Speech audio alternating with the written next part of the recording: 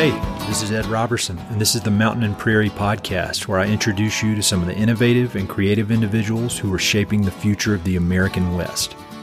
I meet most of these people through my work in ranch brokerage and land conservation, or through my hobbies and interests that revolve around spending time up high in the mountains. My guests include ranchers, writers, entrepreneurs, conservationists, athletes, artists, adventurers, pretty much anyone who's doing important work and has an interesting story to tell. My guest today is Daniel Vergés. Daniel is an artist and graphic designer who captures the essence of life in the American West through simple yet amazingly impactful paintings and drawings. Like many of my podcast guests, Daniel grew up obsessed with all things Western. But unlike previous guests, Daniel grew up and currently lives in Spain, where he works and creates Western-focused art in his rural studio. His lifelong love of the West was solidified during the time he spent living and working on the Zapata Ranch, a 103,000-acre cattle and bison ranch located in Colorado's San Luis Valley. Despite living so far from the American West now, Daniel's deep love and respect for the landscape, people, and history would make you think he's been here his entire life. Sometimes those of us who live in the West can lose perspective on just what a spectacular place it is. So I enjoyed learning more about Daniel's perspective as someone who does not physically live here, yet is heavily influenced by the West landscapes and culture on a daily basis. If you ever find yourself getting jaded about life in the West, just listen to the way Daniel describes mountains, prairies, ranches, and bison, then take a look at his art, and you'll snap right out of it. Daniel and I had a wonderful conversation that covered everything from life on the Zapata Ranch to his creative process. We chatted about his childhood interest in the West and his impressions of the wide open spaces and wildlife during his first trip to Colorado. We talked about how the West influences his art and how he strives for simplicity in both art and life. We talked about his collaborations with other artists, such as former podcast guest Cameron Dingle, and how these partnerships fuel his creativity. Daniel also talked about how his daily discipline of drawing and his passion for creating have driven his success as an artist. And as usual, we covered books, films, favorite places in the West, and much more. So be sure to check out the episode notes for links to everything. And there's one more piece of exciting news. Daniel created a special painting for the Mountain and Prairie Podcast featuring my favorite animal, the bison. It's a super cool piece, and I'm honored that he took the time to create something so special for the podcast. We discussed it a bit in our conversation, and I loved hearing how Daniel went about creating it. Check out the podcast webpage to see it, and I set up a little online shop where you can buy shirts and hats featuring the art if you're interested. There are links to everything on the website, so go check it out. I know you'll enjoy this episode. Thanks so much for listening. The way that I generally start them out is I ask people, when you meet somebody for the first time, never met them, and they ask, what do you do? How do you answer that? Probably I would say I'm a graphic designer and maybe an artist in some ways, but mainly a graphic designer. I mean, I have like a small design studio. And so where are you right now? Where are you in the world? Because this is not the normal podcast where I'm talking to somebody in Denver or Bozeman or something like that. Tell us where you are. Well, the studio is in Barcelona, here in Spain. But I did move away from the city like some years back. I couldn't live there anymore. But I do have the studio there in Barcelona, yeah. I want to come back to why you had to leave the city. But first of all, let's just talk about your connection to the American West, because that's how you and I connected, actually through some mutual friends. And so could you just talk about your connection to the West? I think it started as a little kid first, like the love for the West. And it was through my grandfather that he would just play all these Western films all the time, and I would love it. And I would draw almost the same thing that I draw now, but as a little kid. And it's good because he kept all these drawings and I can see them now, and I can see that I was actually doing very similar things. But then through a friend, I just got to travel to Colorado to this ranch, Zapata Ranch, and then see a bunch of other ranches around there. And throughout a year, I've been coming and going. Like every 2 months, I would go there for a month. So yeah, I fell in love with that. So can you just explain the Zapata Ranch for people who aren't familiar with it? Can you just talk a little bit about what it is and kind of how you ended up being there? Well, I went there because of this friend, and well, it's just this crazy, amazing place. It's a ranch. It works as a ranch.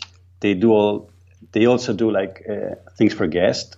I mean, they have people to go there, and you can take part of things there, activities there. But also through this friend, I started working with ranchlands and in doing some things as a designer.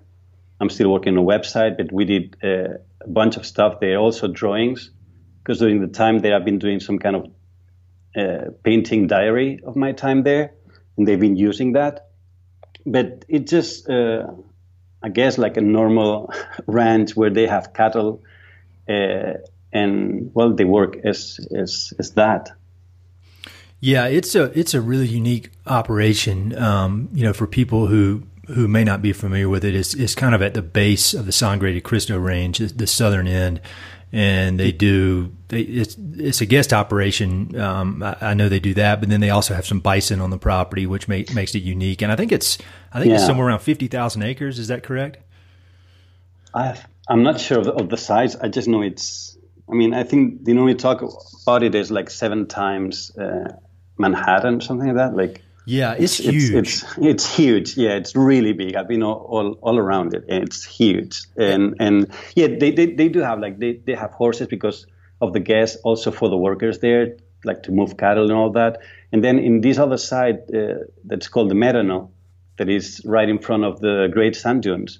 There's like 2,000 or 2,300 wild bison living there.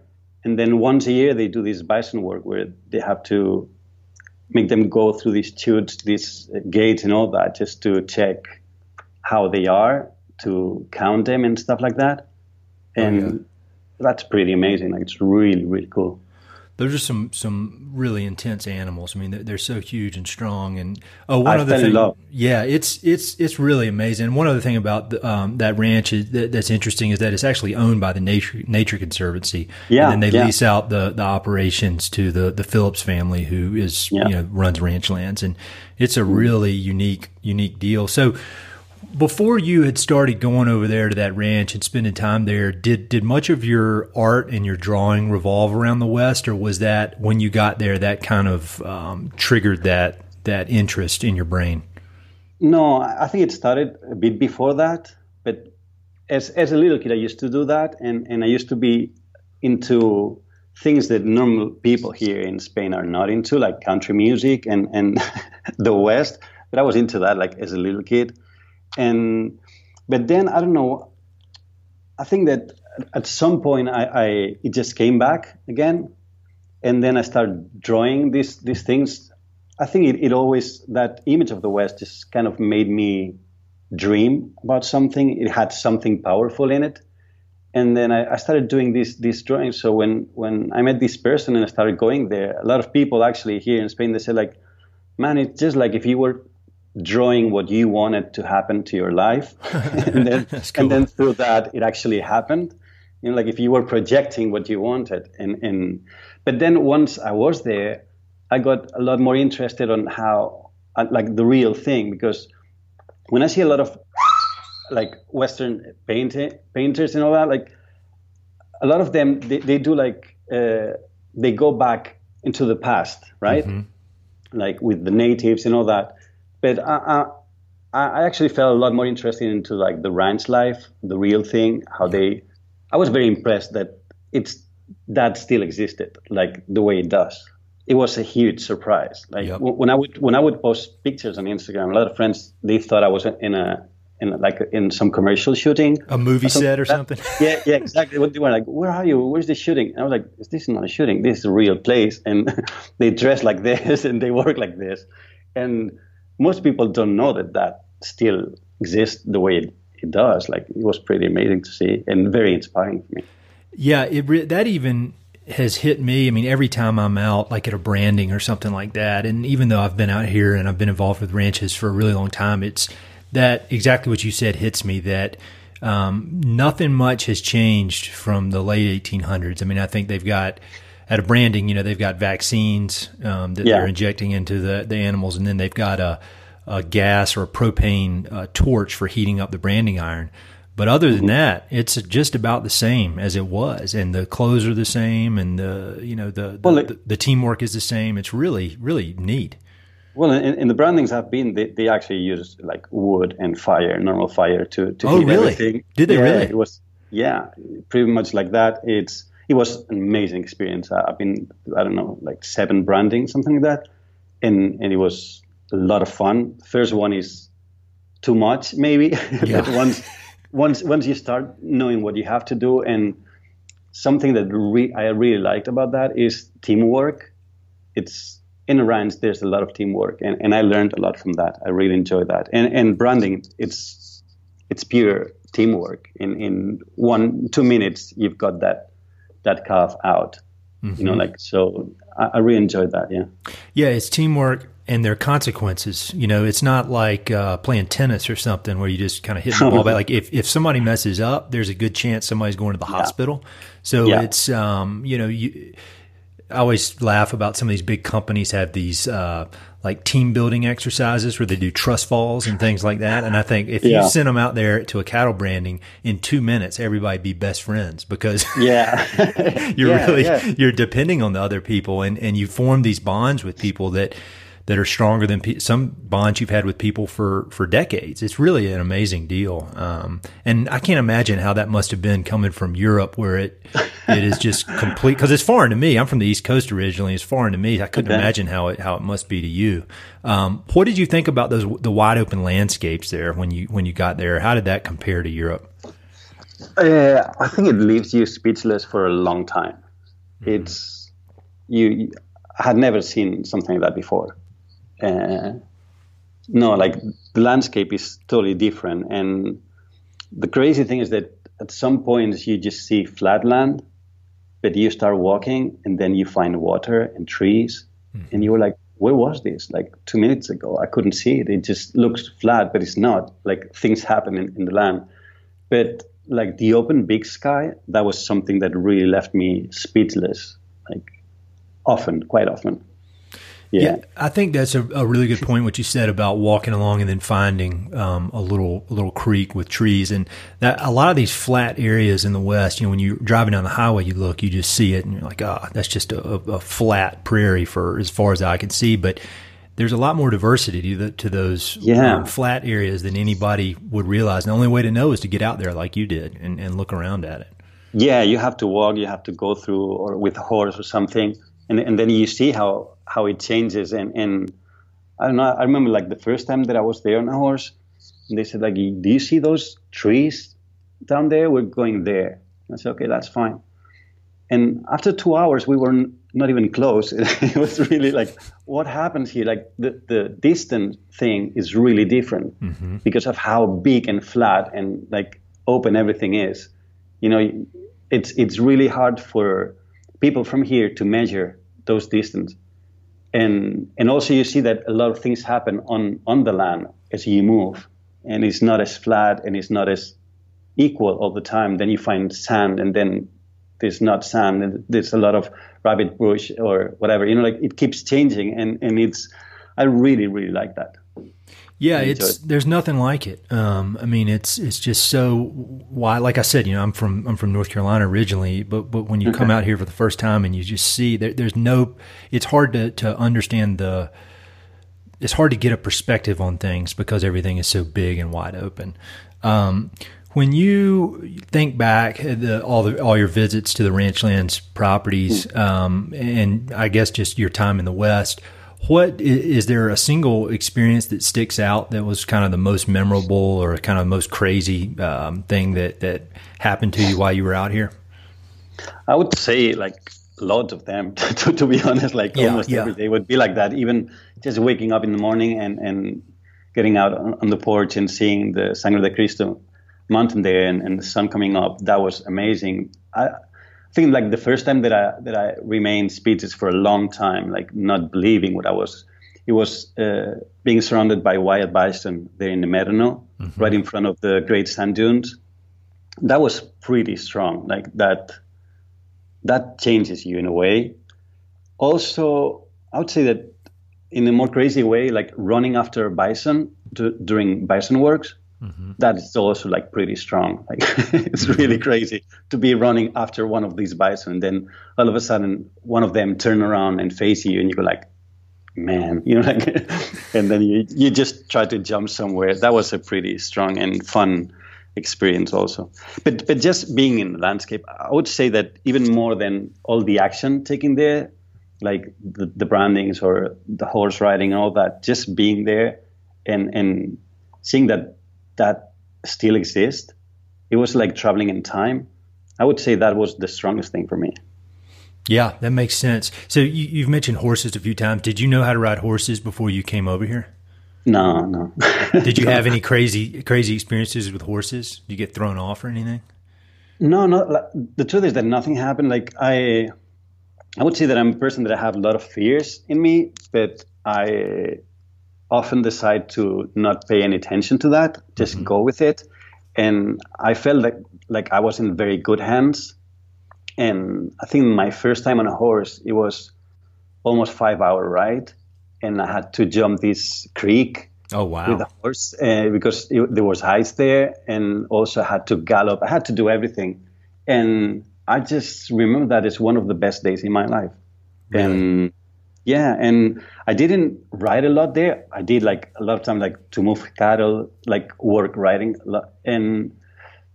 But I did enough is to see that I had no idea. And so I started riding here. Like now every week I'm going riding and I'm learning, I'm taking lessons and I'm loving it so much. It's great. Yeah, that's super cool.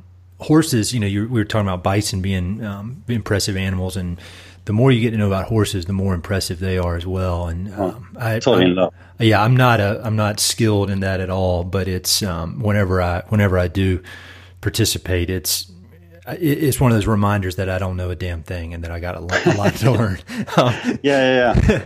So, but I see every week how it changes when you start kind of like flowing with the animal, and now I'm starting to be in that point, and it changes my whole week just every time I go ride. And now I do it every week. Like I had to. Like today I spent all my morning there, and it was so much fun. I'm exhausted, but I loved it so much. That's interesting because I interviewed a guy named Chris Iyer a few weeks back. You may have listened to that one, and he does mule packing up in Montana and horses, and he was talking about a similar thing. How these horses, you get in a flow state with the animals, and they kind of reflect your feelings, and you reflect their feelings, and it kind of turns into this symbiotic relationship between the two animals. And I've just haven't done any of that enough to have reached that state, but. We've got a connection with those animals, it's pretty cool. It's amazing. Yeah. Well, let's talk a little bit more about your art because I love it. And that's kind of how we connected. Could you describe your art? I guess let's talk about your art right first. Let's talk about your art specifically related to the West. How would you describe that art? Cause I'm not a art connoisseur in any way. And so I'm not good at describing it, but I know what I like. And I love your art. So how would you describe it? I don't really know it. I would probably just say it's simple. There's not much I can say about that. I think someone that actually described it quite good was I had a conversation with Doug Beardsley once. We met in London, and he said that he could see all my graphic design background into like I think that because when you do graphic design and specifically when you're working with logos or with certain things, you have to learn how to simplify things, simplify ideas. I think that is reflected on what I do. I just try to keep it simple. And what I do is because I've learned on my own, like I've never taken any lessons or anything related to that. Yeah. So I just try to, since I started back to do that, I just try to do it every day and be very patient and see how it changes and how it evolves and don't expect much from it. And that's exactly what I'm doing right now. Like no pressure. It's good because I'm seeing how it's connecting with some people. I get a lot of messages with people saying like, oh, your drawings really talk to me. And I love that. Like it's not the reason why I do it, but it feels great to see that somebody gets it, But at the same time, because as an art director, I had to see a lot of painters, artists, like at the same time, I see what's out there, and I could never consider myself like something like an artist, or I just get a big distance there, with myself. Mm-hmm. So you mentioned that you never had any sort of training in art. Were you always an artistic kid? Like when you were a kid, were you always drawing and doing art? I was always drawing. My granddad could see that. So every time I was with him, I remember that he at the same time every day he would say the rest, your siblings can be doing other things. Now you have to sit down and draw. And I would sit down and draw because he told me to. He said you've got something there, you have to use it. I think that I always wanted to be an artist first. I guess that at some point I just heard too many voices saying there's no future for that. What are you going to do? You're just... So I guess I just got lost, and it came back naturally at some point. I cannot help it. I have to do it. So I do it. And so were you, when you were say after high school and you trying to figure out what you were going to do, did you study art in university or anything like that? Or did you just go work for a graphic designer? How did you make that transition from being a kind of a talented kid to being able to make a living doing it? I tried to go to university to do art. I went just 1 year. It was great to meet girls. Yeah, it was a lot of fun. But I didn't really enjoy the classes or the teachers. Yep. I always have had some issues with authorities, I guess. Yep. And so I didn't really enjoy that. As I said, I met really cool girls and I had a lot of fun during that year, but I didn't see myself there. So I just quit, and then I was lost for a while, I guess. And then I guess I decided to travel a little bit. So I did some traveling, and then I ended up in Costa Rica for a while and just doing other stuff. And at some point it was a friend of mine that just saw things that I was doing, because I through a CD booklet from a music band, I thought what is this? I saw the booklet, I saw the art there, I fell in love with that. I said this is really interesting. So I started seeing who did that, and it was a design studio from London. So I started reading about it, and I bought their books and seeing their website, and that was kind of how I learned everything. Mm-hmm. They were really good. So I tried to copy every single thing they did, privately, just for myself, as to learn as a process. So I spent a lot of hours on my own just learning the software, how to use a computer, how to use everything, and how to design and what it was. And I learned through there. And then a friend saw some of this, and he was into graphic design already, and he gave me a job. And then from there, I just started working in different places and deciding. So that's really cool that you struck out on your own. And you've probably, I know you listen to the podcast some, and it's kind of half and half with artists between the ones that were formally trained in school and then the ones that had no formal training or started school and quit. Like Teal Blake, for example, he started school and got nothing out of it, so he bailed. And I think, when he looks back at his class roster, he's the only one who actually made it in the art world.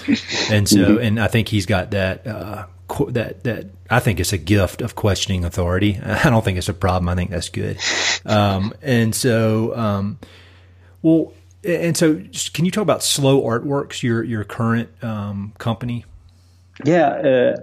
The thing is that I ended up working in advertising for whatever reason. That happens sometimes.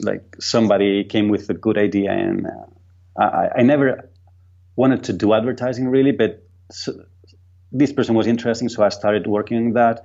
And then I went from one agency to another. I would normally last 1 year in each place, because that's the time that it takes me to get bored. And until I ended up in a place that it was good enough that I stayed there for almost 4 years. But I kept meeting with this friend of mine, and we had the same complaints about things. And one thing that I don't like is complaints.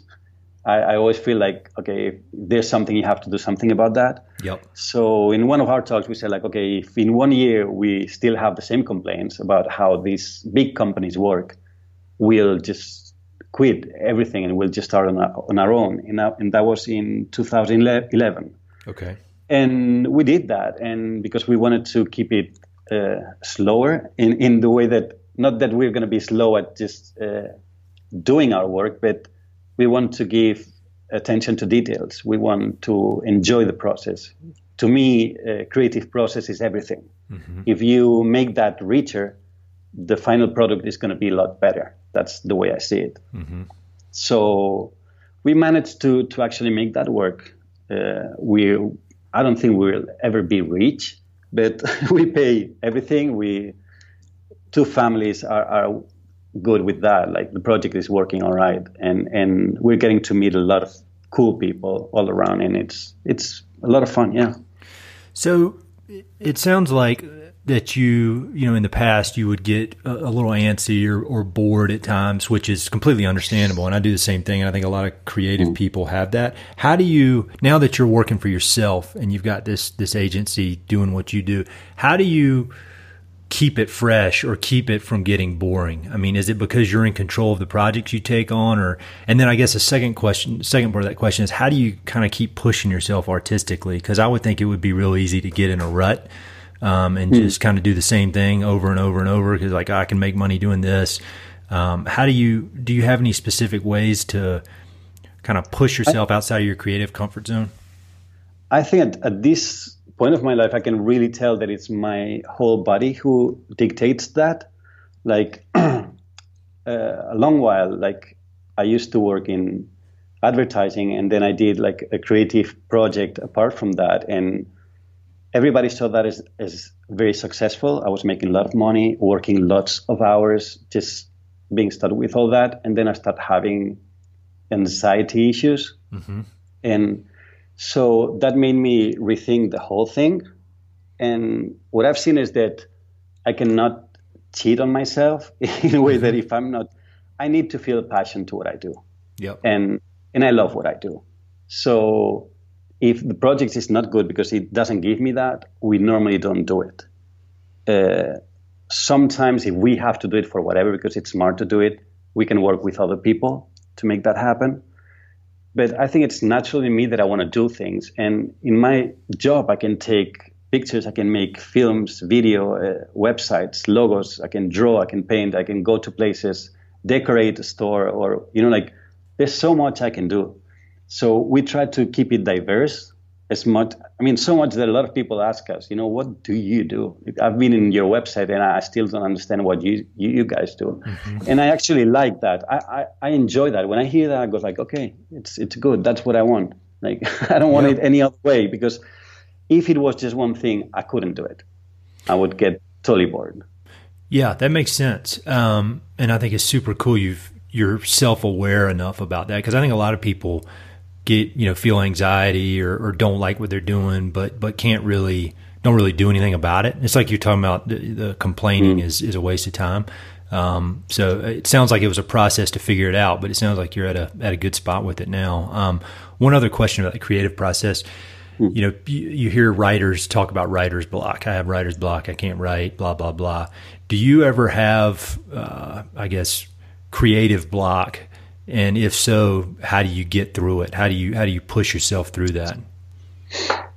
I wouldn't say it happens in my I mean, probably there are times that you don't feel as inspired, but normally you just have to do it, and I don't know, I guess that it's just by sitting down and going through it. And what we try to do at Slow Art Works is we try not to be all the time in front of a computer. Mm-hmm. That's key to us. So whenever we feel like something is not working good, normally, and this is going to sound weird for a design studio, but normally we just go to this place and buy wood and then start building things with wood. Mm-hmm. and like a lot of our logos have started to be made in wood prior to be on a computer. Mm-hmm. And it's just to change the approach to it. Like we try to keep it fun. Mm-hmm. So that doesn't really happen. Or if we see ourselves that we're just repeating ourselves, then we do something like that. We try to break it. It's good that we're two, at least two people. Normally we're three, but most of the time we're two, because if it's not one, it's going to be the other one that's going to be pushing the other one. You know, it's good when to have someone to discuss things, and for me, it's really, really important that somebody can sit on my next to me and go like, have you tried blue? You know, like, I don't know, just give you a different point of view or whatever. You know, like it pushes you, and for me it works. And I don't know, like maybe in art could happen more. Like I'm a lot less confident when it comes to painting, but on design, I feel all right with that. Like I don't feel. I mean, I feel pretty confident about what I do. Yeah, well, it shows. I mean, the work speaks for itself, and I mean, it's. I've talked to enough creative people, and I've done, just a little bit of writing or whatever I do. I have a bit of an appreciation for how damn hard it can be, and all the work that goes into the finished product. But I mean, coming from you can take it for what it's worth since it's come from me, but your art speaks for itself. I love it. I think it's so awesome and it's so unique.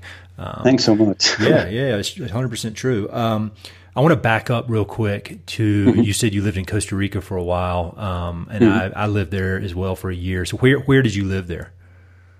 I lived in a really small village called Puerto Viejo.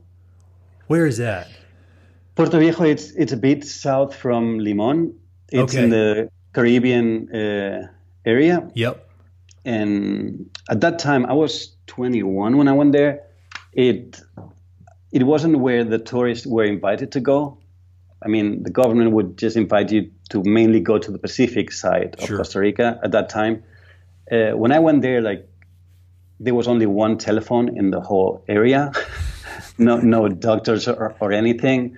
It was pretty wild. And it was actually a really good experience because it was in that time that we were just complaining about having bad jobs and the city and the chaos and all that. And I didn't want to be one more of these people just complaining about things. Mm-hmm. So my girlfriend's dad was traveling around there, and he decided to set base for a little time there in Puerto Viejo, and he sent some pictures through on his letters. And I said, like, why don't we just go there and try it out and see what's there? So we just saved a little money, not much, and we went there. We actually built a Spanish restaurant. Oh, really? There. Yeah, and we just, the cool thing about there is that, at least at that time, you learn how to live day by day and not think about anything else. Mm-hmm. But it comes natural. Like, there's a moment that somebody said, like, hey, are you planning on going back or something? And you're not thinking about anything else. You were like, when? What do you mean? Like, you're just living day by day. You just make the money for the day. You go to the beach. You try to learn some surfing. You just swim. I don't know, like go fishing or whatever. It was a good experience. But after a few months there, I actually felt like I had retired from life, and I was only 21. And I was reading all these books, and like from Paul Auster, I remember that time. And then I started missing like what was going on in the city. I was like, okay, it's not the right time. So at a certain point, I just came back. Yeah, I had a similar experience when I was there. The kind of timelessness of the place. Every day I was on the Pacific Coast, but every single day was exactly like the day before. I mean, the sun comes up at 6, it goes down at 6. I mean, because you're so close to the equator, it's, it's hot as hell every day. I mean, yeah. And it's really neat in some ways, but I had the same experience by the time, when it came time for us to leave, I was ready to go. Because, I just wanted to do more, and I wanted, I felt like I was, it's easy to see how somebody could get kind of sucked into living there, because it is kind of a time warp, and you wake up and you've been there like 15 years or something. And, it was a very formative experience for me. The simplicity of life down there was great. And it was something that I'd never experienced. Was that the same for you? Pretty simple living? It was pretty simple living. Yeah. But I just remember nature, how it made me feel very small. That was also that was actually similar to what happened to me when I went to the West. That you're small, you're really small there. Like you just realize how small you are. And in Costa Rica, it happens that everything is stronger than you. Like even a small ant can actually kill you by biting you, or or that little snake, or the waves. The sea was so powerful there, or the storms. Like everything was really, really strong, and I really enjoyed that. But it was for a time. It was a very hippie village there. It was fun. It was slow, but at some point it was too much. Like of that at that age, I needed more. I needed a lot more then. Yeah, I was in the exact same boat. I thought the exact same thing, and it's definitely a great experience. But I was glad to get back to. I just have to be. I have to be really busy. I have to be doing a lot. Not busy in a like frivolous kind of bullshit way, but busy. Doing doing a lot of projects that I'm passionate about. So, and speaking of projects.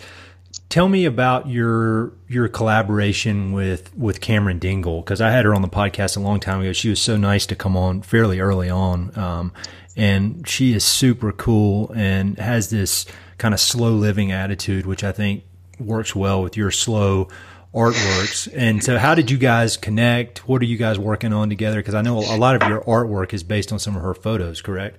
Yeah.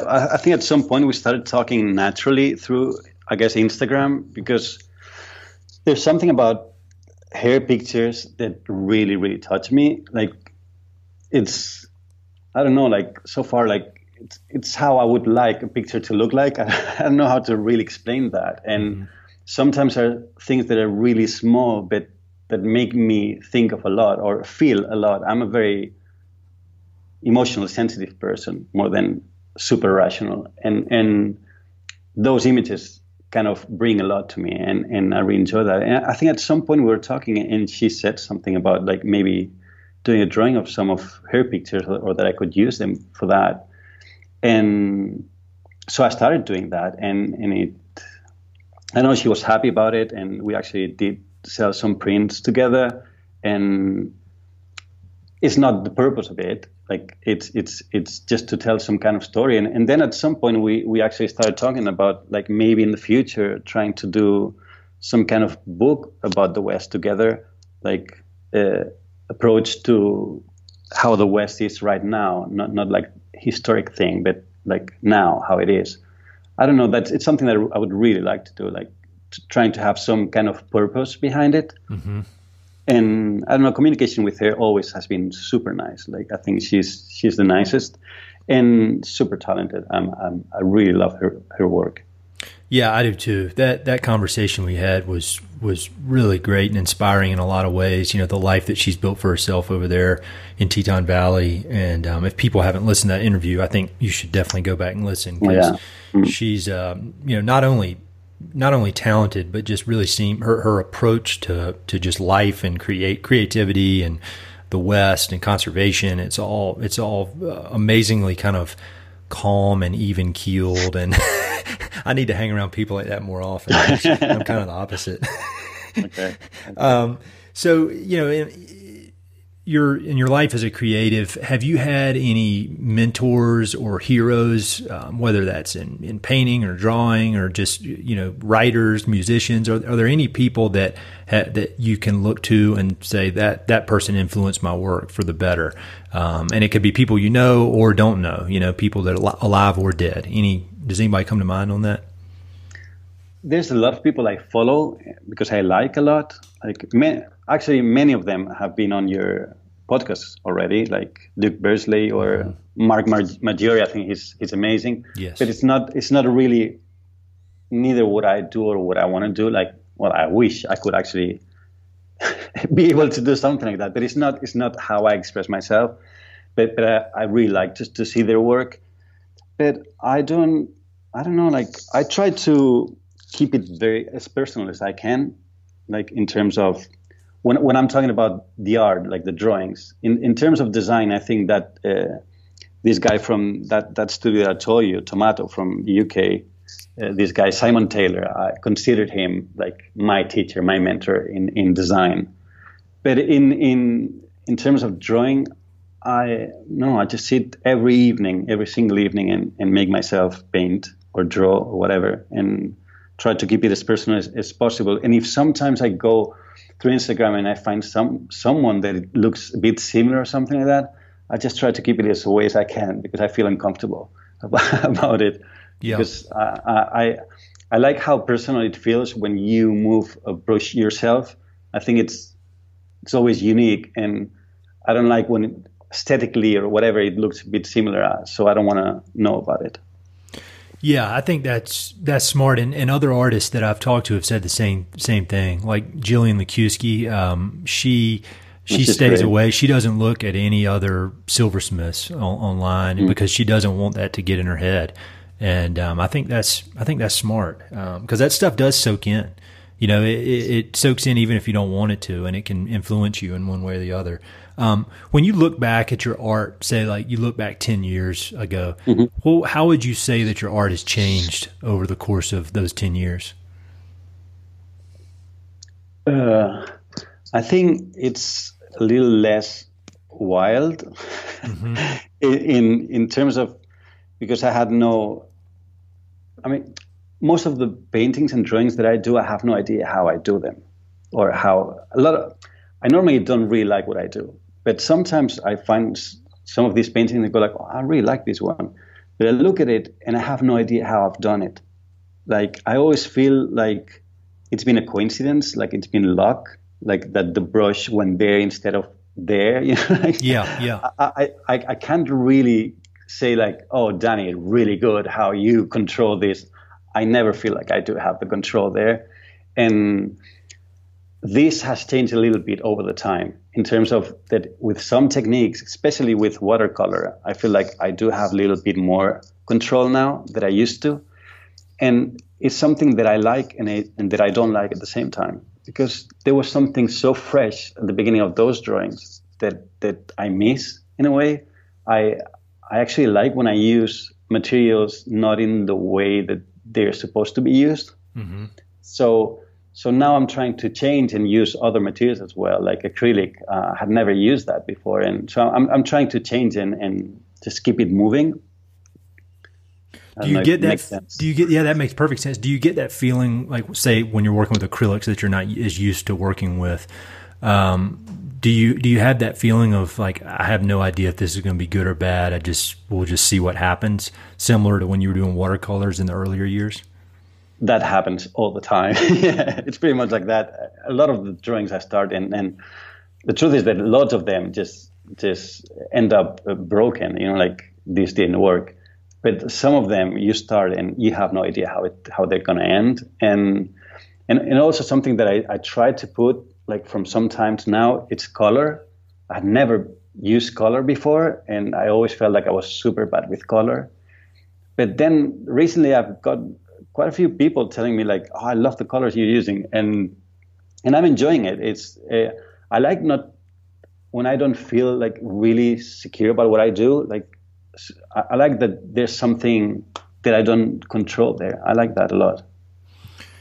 So we've mentioned social media a few times, and you and I connected that way, and you've connected with a lot of your other artist friends that way, and I think there's a lot of positive to it. But how do you manage that so that it's not interfering with being a distraction from your creativity? I mean, some artists I've had on here said that, they have all the notifications on their phone turned off, or they only look at it certain periods of the day. Do you find social media to be a distraction as much as it is a positive influence? I think to me, it depends 100% on how I am at that moment. If I'm well at that moment, the use of everything that's surrounding me is good. If I'm not well, then you find yourself overdoing it, or, like not using it the right way. I think that Instagram, it's mainly the only one that I use. It's great. Like it connected me to a lot of really, really great people. But not so long ago, I had to restart all over because I was getting lots of messages that were uncomfortable for me. And I didn't deal well with that. So I just deleted everything. That's how I do things sometimes. All or nothing. That's how I do it. Yeah. You're like, oh, what is this? I hate it, and I just deleted everything. And then you just go back to it and go like, oh, shut up, Danny. Like this was good. It was you that you were not in the right spot at that moment. Yeah. So you learn from it, and I don't know, like the truth is that also like through a lot of your podcast, I actually learned a lot of things about not only social media, but how to deal with your mind, your brain better. Mm-hmm. And that has a full effect on how you use social media thing. So when you're well and you use it well, and if you're not well, then you know you're not going to do it well. So you're allowing yourself to stop because you've been there before. I don't know if that makes sense. No, that makes perfect sense to me. Maybe we're both crazy as hell, so we understand what each other's talking about. And all the sane people listening will not understand, but I completely understand. Well, that's really interesting. So one more thing about the art real quick, and it's the thing I'm most excited about is the piece that you designed for the podcast, which I think is awesome. And again, I can't do it justice, so I'll have pictures of it online. And also we're going to be selling some, I'm going to put it on some shirts and hats and stuff like that. So when people love it, they can get it. But can you just describe kind of how you came up with that design? Cause I love it. It wasn't that hard in the way that you said you wanted to talk about something that was the West, but it wasn't too cowboy. It wasn't too anything, but mainly West. And so you suggested bison, and I love bison. Like I just fell in love with that animal so much. And I've got a lot of pictures of bison. I love taking pictures, and in my time there, I had the chance to do that. So I guess I just tried to do something that was more as what I was telling you at the beginning, like kind of a crazy watercolor, just being kind of fast, mm-hmm. but that it had some emotion in it. To me, it's really important that I see the drawing and I don't see something dead or something that doesn't talk. Mm-hmm. I need to have some. Maybe it's only me sometimes, but I need to get that. And with that drawing, I felt like it had it, and that's why I sent it to you. I mean, I was so happy that you actually reached me out to do this collaboration, and even more when you said like let's work on a bison. So yeah. It was just a couple evenings looking at pictures of bison and trying to be super fast, not really technical, but fast, mm-hmm. Like something that would capture that. Yeah.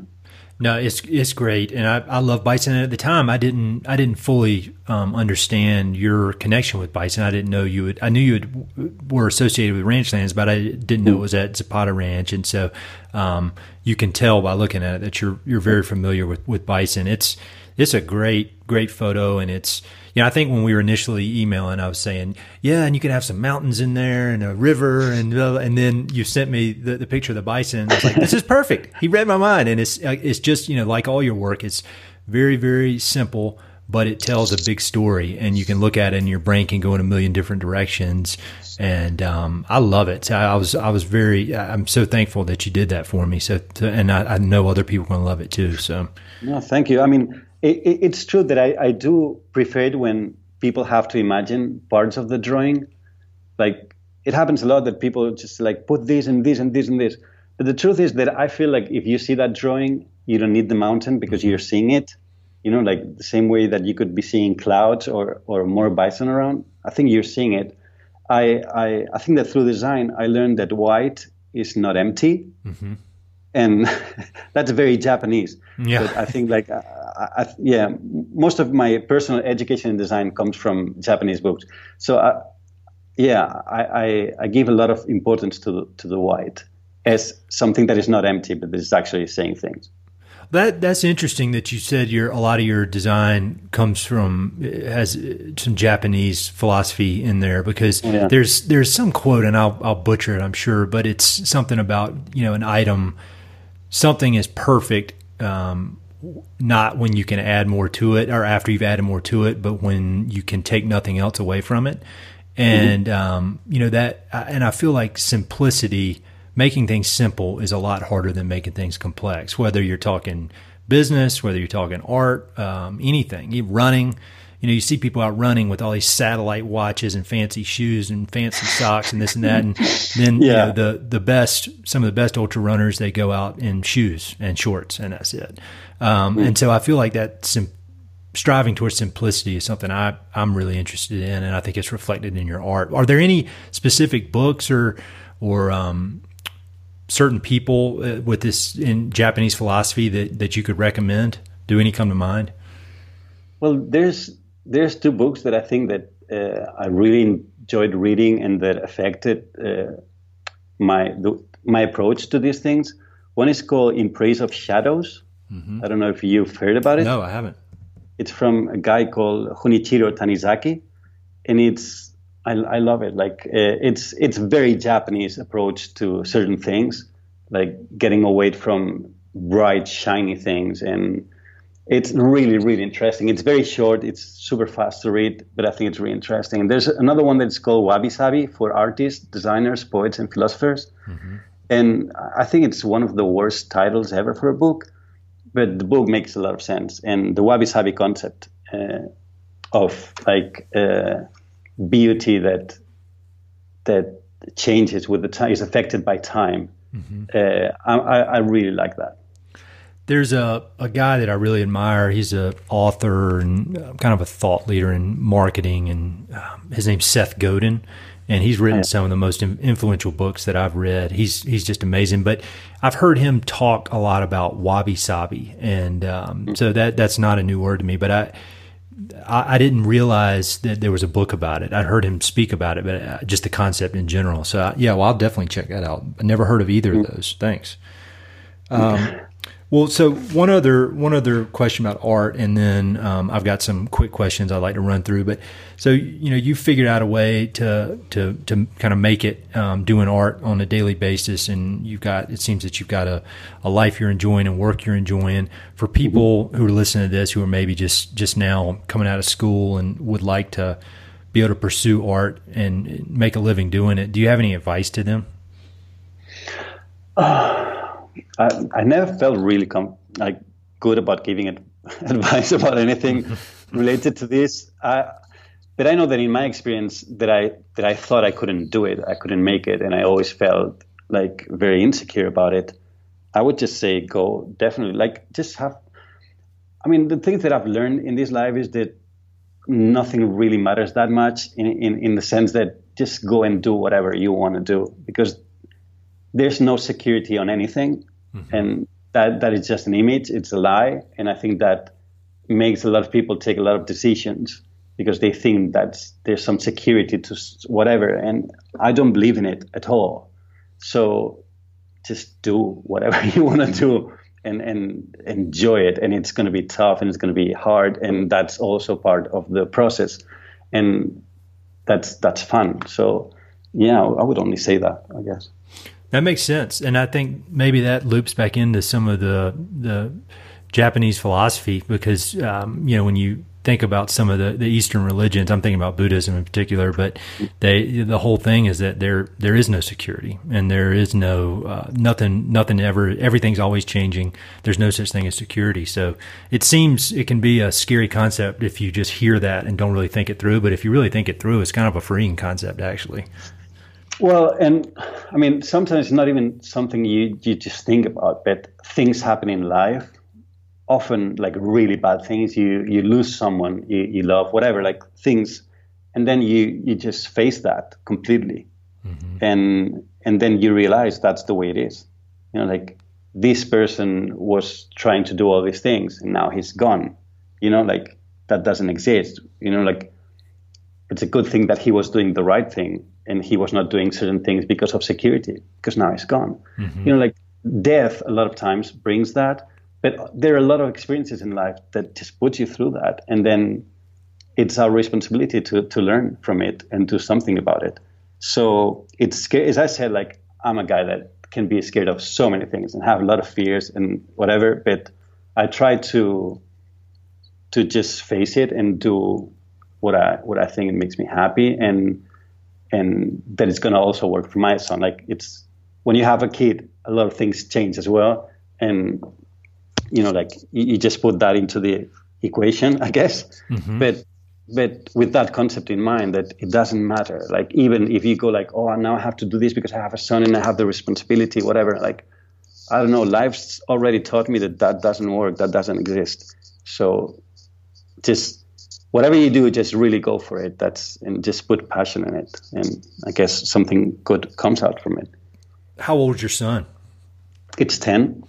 He's 10. That is quite a life changer, huh? I've got a almost 3-year-old and then a 3-month-old today, actually, and so it's I'm fairly new to it, but it's amazing how it changes your perspective, and it's such a cliche, and people who don't have kids, they hear that and they're like, yeah, whatever, that's cliche, but it's a cliche because it's true. It's a really cool deal. Oh, yeah. Life is never going to be the same. That's for sure. Yeah. Well, I don't want to take up too much more of your time, but we've already been talking almost an hour, which is crazy. I feel like we just started. But can I run through some kind of quick questions with you that I ask everybody? Do you have any favorite books related to the West? And then second part of that is just any of your favorite books in general. Related to the West, I really don't know. I recently did read The Glass Castle. It's the name of it. Who is that? Ivan Doig? Glass Castle. Jeanette Walls. Yeah, somebody. So several people have recommended that one on this podcast, but I have not read it yet. It's a true story. Like, she's a journalist actually, and she talks about her childhood and how she was raised and all that. And I really enjoy it. I know there's like a second book that talks more about like the grandmother. And I can't wait to read it because I really enjoyed the way it was written. It was, so I enjoyed this one a lot. It's somehow, related to the West, I guess. And there's another book that's actually like a book for kids, but I think adults can like it as well. And now that you have like little kids, I think if you don't know it, you should definitely get it. It's called The Wolves of Kurrumpau. Mm-hmm. I have not heard of that. No, Wolves of Kurrumpau. It's just a kid's book, but it's a really nice story. I don't know. I found it's really interesting. I think it comes from a story that was originally published in 1898. Oh wow! And now this guy William Grill just did like a new version of it with really nice pencil drawings. I really like that. Also, as books that have been important for me, I guess, Walking by Thoreau. From Henry David Thoreau. Yes, that book was really important to me. That was also one of those books that change you. And My Family and Other Animals. While I was growing, that book that was also very important. Do you know that book? I don't know that book. These are all I haven't read any of these. That's awesome. Well, Thoreau. I mean, you have to be a bit into him. Like, there's some bits that I like about him, but I don't know. I like how he gets really radical about certain things because I feel almost like he's joking, because also when I read some of his diaries, I could see a lot of contradiction that just make him really human. And I like that. And in his books, I think he just pushes you a lot because I think he wants you to go just half the way. So he goes to the extreme. So he makes some effect on it. And that book, I think it's an important one. And My Family and Other Animals, it's just this guy, Gerald Dorrell, while he was growing up in this place in Greece, and how he would relate to nature and all the little animals around. It's a great book, especially while growing up, I think. Those are great. I'll have links to all those on the webpage. Do you have any favorite documentaries or films? Well, I love Western films, like since I was a little kid. So is in terms of Western, like almost anything that comes out. Like, I really like all these that came recently. Like, what's his name? I don't remember his name. Taylor Sheridan. He was the writer for Hell or High Water. Oh yeah. And he directed Wind River. I really like that one. Oh, that was really good. That's come up several times on the podcast. I love that one.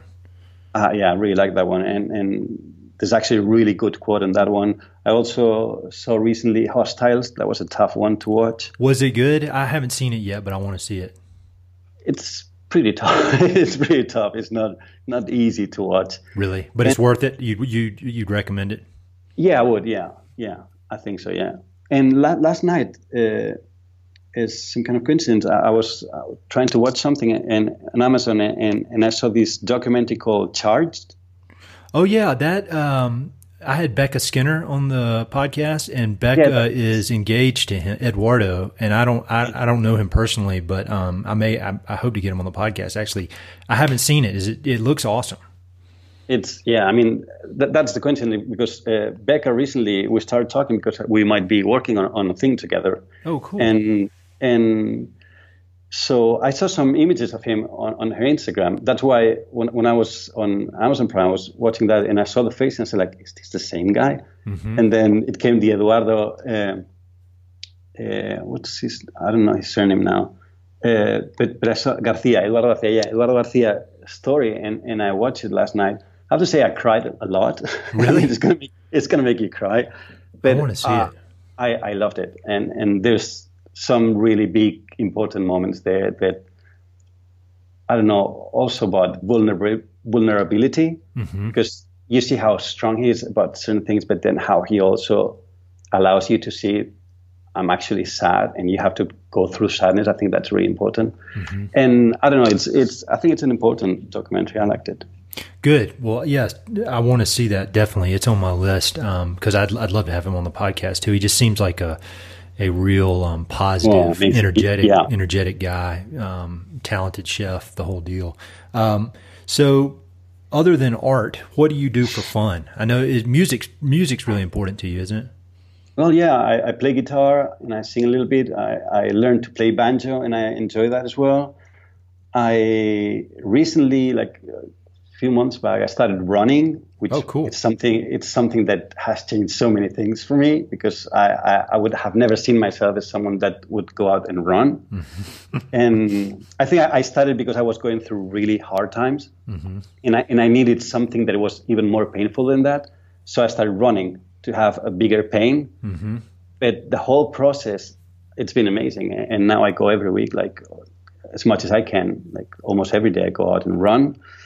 And I rope. I practice roping, nice. Which is really strange here. But I remember Kate teaching me there in Zapata Ranch, and great teacher. And it's something that I want to keep doing. I don't want to forget. So I actually got quite good when I'm working with just like a wooden calf, sure. like a dummy. But I do it almost every day, almost as some sort of meditation. Because when I get down there in the garden and I start roping, I'm just like really focused on that. I don't allow any thoughts in my brain. It's fun. That is fun, and it's hard too. I wish I could say I was good at it, but it's so hard. Well, I bet you get some funny looks. Yeah, yeah, definitely. Yeah, I mean, some neighbors have seen me around and go like, "What the hell? What are you doing? What is this? Why are you roping?"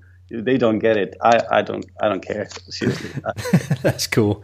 So when you think back to your time out west, or just really your time anywhere, and your time outdoors and any outdoor adventures you've had, is there one? You already kind of alluded to this with your experience with the bison, but are there any other powerful experiences you have? Like when you think about it, you're like, that was the most powerful outdoor experience I've ever had, and it could be scary or funny or just intense. Or were the bison ones that we talked about earlier, were those them? Well, but those bison ones were really important, but I think Cato also took me to a lot of places around Colorado that were really special. Like nature, they were so powerful that all those places made an impact on me. But in terms of scary, I would have to say it was in Costa Rica. I did something that wasn't really smart. That was I got inside the sea while this big storm was there. Huge waves. You could only see two guys surfing around because it was really dangerous. Mm-hmm. And then the waves started getting really crazy. Like they lost like the order. Like there was like waves just crashing on top of other waves. Yep.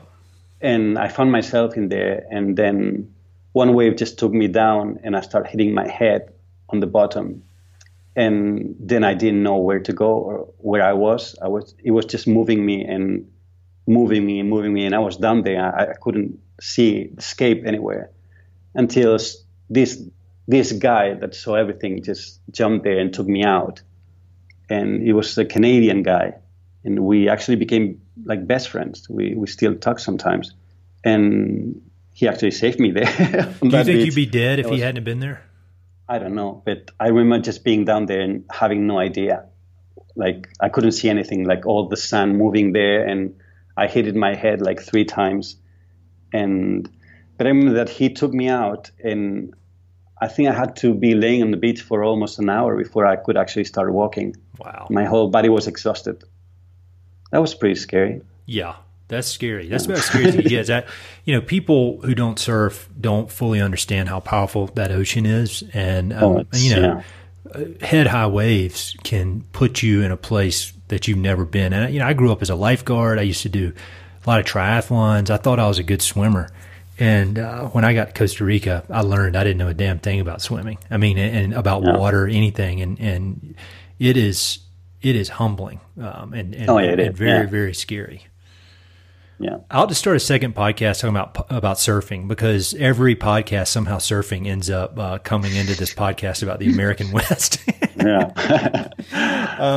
So thinking about your travels around the world and around the West, do you have a favorite location that comes to mind? And it could be in the West, or it could really be anywhere, given your diverse experiences traveling. Is there a certain town or like a river valley or a mountain, just somewhere that comes to mind as like my favorite place? I don't know. I mean, I've been in many places, and actually even near here, like in the Pyrenees, I love it there. But I have to say that after being there, San Luis Valley, that's become like one of the best places I've seen. Like I just have like great memories from it. I love it. I just, as I told you before, like I felt at home there, which is really weird because it's actually very different from anything I had seen before. But yeah, I love it there. Yeah, that's a special place. Those mountains are steep. They just come straight up out of that valley, and there's a lot of history there. It's a really neat place. This is a hard question, but what is the best piece of advice you've ever received? Well, I don't know if I can say which one is the best. Yeah. I can think of 2 right now. Like one was a few months back. As I said, I was going through some hard times, and I was talking with this really good friend, and I said, like, I'm having some problems at night. I can't really sleep. Like, I'm so worried. I'm so sad. This is really eating me. And I said, and I started running, and I'm trying to do things, but still it's hard. Maybe I should take something to sleep. And she actually looked at me and said, like, run more. Mm-hmm. And it was so simple, but I started running more. And I think it applies to other things as well. So I really liked hearing that one because it made me feel stupid, but it worked. Mm-hmm. And another one that actually comes from that film that we talked before, Wind River. There's a scene where the main character is talking with his best friend who just lost his daughter. And he tells him, well, you're never going to be the same, that's for sure. But if you allow all the sadness, if you allow that, if you don't avoid it, you'll be able to get back to the good memories, to just get back to that. Mm-hmm. And I wish at some time I had that advice told, because I think it's like that.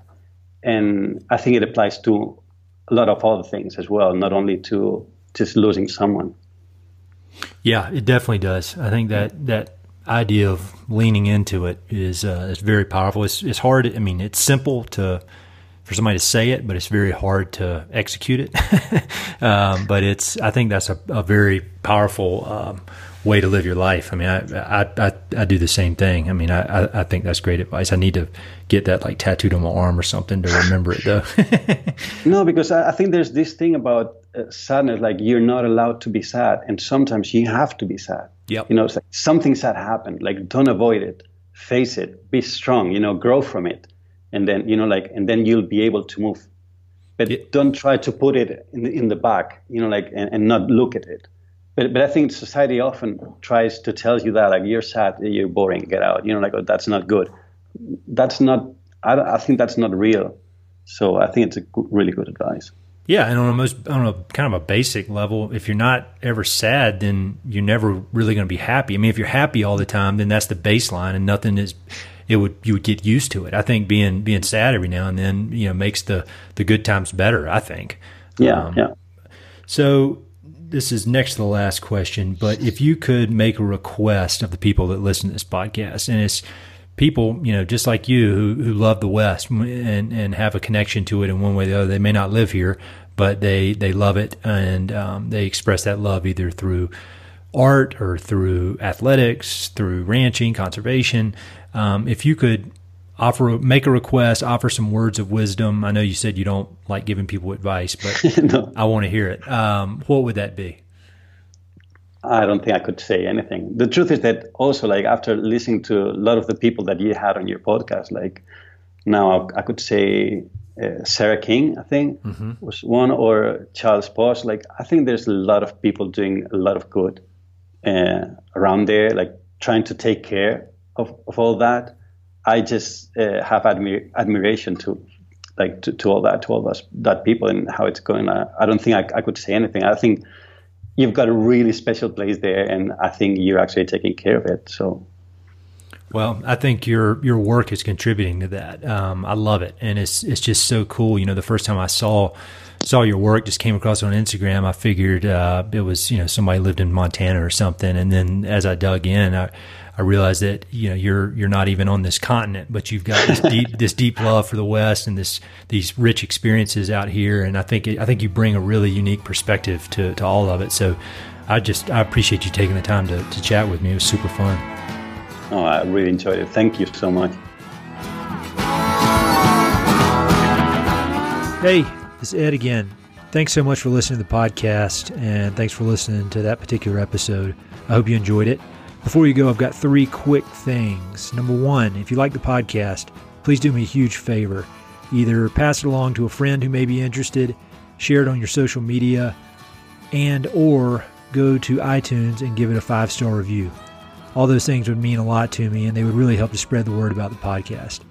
Number 2, if you've listened to many of these episodes, you know that I love reading and I love talking about books.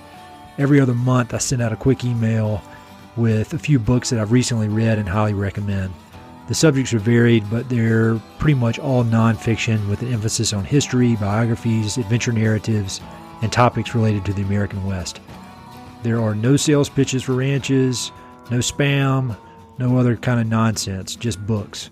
So if you'd like to sign up for the list, head to Mountain and Prairie/reading, or just go to Mountain and Prairie and there's a massive tab at the top that says book recommendations. Click on it. There are a ton of good books that I've read. Some of the old email lists are on there. You can go crazy. There are a lot of books. And finally, if you know anyone I should interview for the podcast, please don't hesitate to reach out and let me know. All my contact info is at mountainandprairie.com, and I'm on all the social media stuff, Facebook, Twitter, Instagram, blah, blah, blah. So feel free to reach out. I'd love to have some recommendations and suggestions of interesting people I should meet. All right, that's it. Thanks for listening. Talk to you soon.